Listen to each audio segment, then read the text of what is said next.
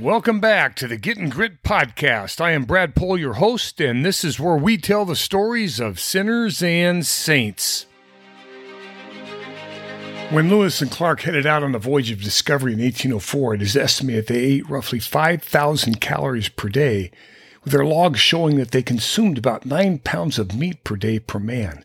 It's hard to fathom the workload of these men who walked and pulled boats upstream from St. Louis, Missouri to Montana's Continental Divide, and then crossed the Rockies to the Oregon coast, not to mention that they returned along a similar path. But it was the turn of the 19th century in America, and there was a rare breed of toughness in our nation then. You've probably heard the story of the African legend of the two villages, where there was a particular tribe where the men lived in one village and the women lived in another, but the two were just separated by a small public square. In fact, the villages were so close that when a man told a joke in his village, a woman would often say the punchline to her friends before the man could get the words out. But the men and the women lived separately, with each village doing what men and women do when they are on their own. And the men and the women would often meet in a public square and share dinner there. Sometimes the man would invite his wife, and sometimes a woman would invite her husband. And all the children lived with their mothers, but when the young males reached a certain age, the men would enter the village square all united and call out the boys from their mother's village. And the mothers would cry deep into the night over losing their sons to the village of the men. The boys would be taught to hunt and to fish and to farm and to build, to play the games that men play, and to make music, to dance, and to fight for the safety of the two villages. Because men only learn how to become men in the company of other men, where they learn a code to live by. And they are challenged to do very difficult things by older men, and then taught through encouraging words on how to succeed in those difficult things. Consider this story about a Teflon coating and its broad range of applications. Tacky materials may stick temporarily, but almost all substances release very easily. When properly applied, Teflon allows a lower friction rate between things trying to load on their surface, thus sliding off. When it's properly applied, it also improves heat resistance, thus allowing you to operate longer in heated environments. And when properly applied, it also prevents the surface from becoming watered down, and the surface becomes very abrasion resistant, helping to keep scratches and scarring to a minimum. I'm speaking here about the thickness of a person's skin and developing a type of skin in your children that is a Teflon skin, so that they can accept responsibility, live courageously, and have a vision to achieve a greater good. Stuff like errors stick to them, but only temporarily. Then they slide off. And they are less emotionally heated up about a loss, and you can slide into the next situation without taking on water, so to speak. There's also going to be some scratches in life, as well as scars, and you can't avoid that. But when you fail, as all of us will, the words of your ancestors echo to you. Just be Teflon, baby. The Apostle Paul writes to us that Christ said, "My power is perfected in weakness, and my grace is sufficient."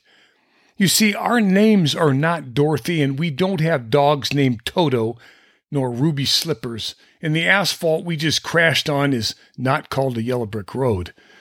Our failures do not go away with a simple clicking of our heels. We have to live through them, and it takes time for those wounds to heal. And wounds also need medicine. Seeking forgiveness and forgiving are the best medicines, and God's wisdom is the best physician. The proverb speaks to us, "Thus says the wisdom of God, when the Lord established the heavens, I was there. When he marked out the vault over the face of the deep, when he made firm the skies above, when he fixed fast the foundations of the earth, when he set the sea its limit, so that the water should not transgress his command, then I was beside him as his craftsman, and I was his delight day by day, playing before him all the while, playing on the surface of his earth, and I found delight in the human race." In the grand experiment of a people governing themselves who sought life, liberty, and the pursuit of happiness in America, we should remember The word comfort is never mentioned. Two English ministers, Andrew Reed and James Matheson, traveled to the U.S. in 1834, 3 years after Alexis de Tocqueville's more famous journey in his writing on democracy in America.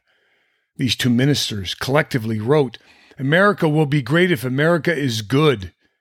If not, her greatness will vanish away like a morning cloud." So to be good, you must be willing to risk losing, and so be willing to fight if you expect to succeed.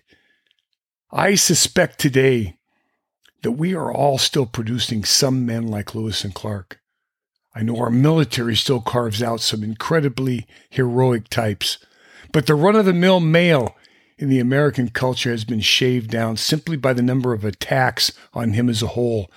And now this woke culture wants nothing more than the heroic male to disappear, be he white, black, or brown.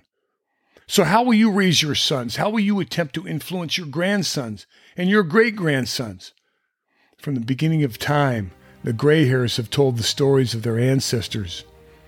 And you might say, they might say, that these old stories, ones like the African tribe and Teflon skin and the apostles' words and famous quotes of decades-old historians, have gotten old and lost their purpose, and it's time to move on. But the experience shared in old stories is more like sex in a godly marriage. I mean, when was the last time you heard a happily married couple say, "Oh yeah, we tried that experience a couple times, but it got old, lacked purpose, and so we moved on"? I mean, you gotta lean into the true wisdom. The Wisdom of Ben Sira was written in the 2nd century BC, with the primary purpose of the author being the edification of his people when they had experienced suffering and oppression. He writes, "All wisdom is from the Lord and remains with him forever. The fear of the Lord rejoices the heart, giving gladness, joy, and long life. Because the beginning of wisdom is to fear the Lord." Our sole purpose as fathers should be to honor God Almighty because we love him down to our toes. No matter what it takes, be tougher than nails about calling your children to that same love. And when you get knocked down for doing it, remember this: Teflon, baby, just be Teflon. Ain't it so?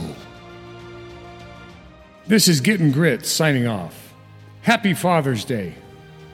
Dominus Vobiscum.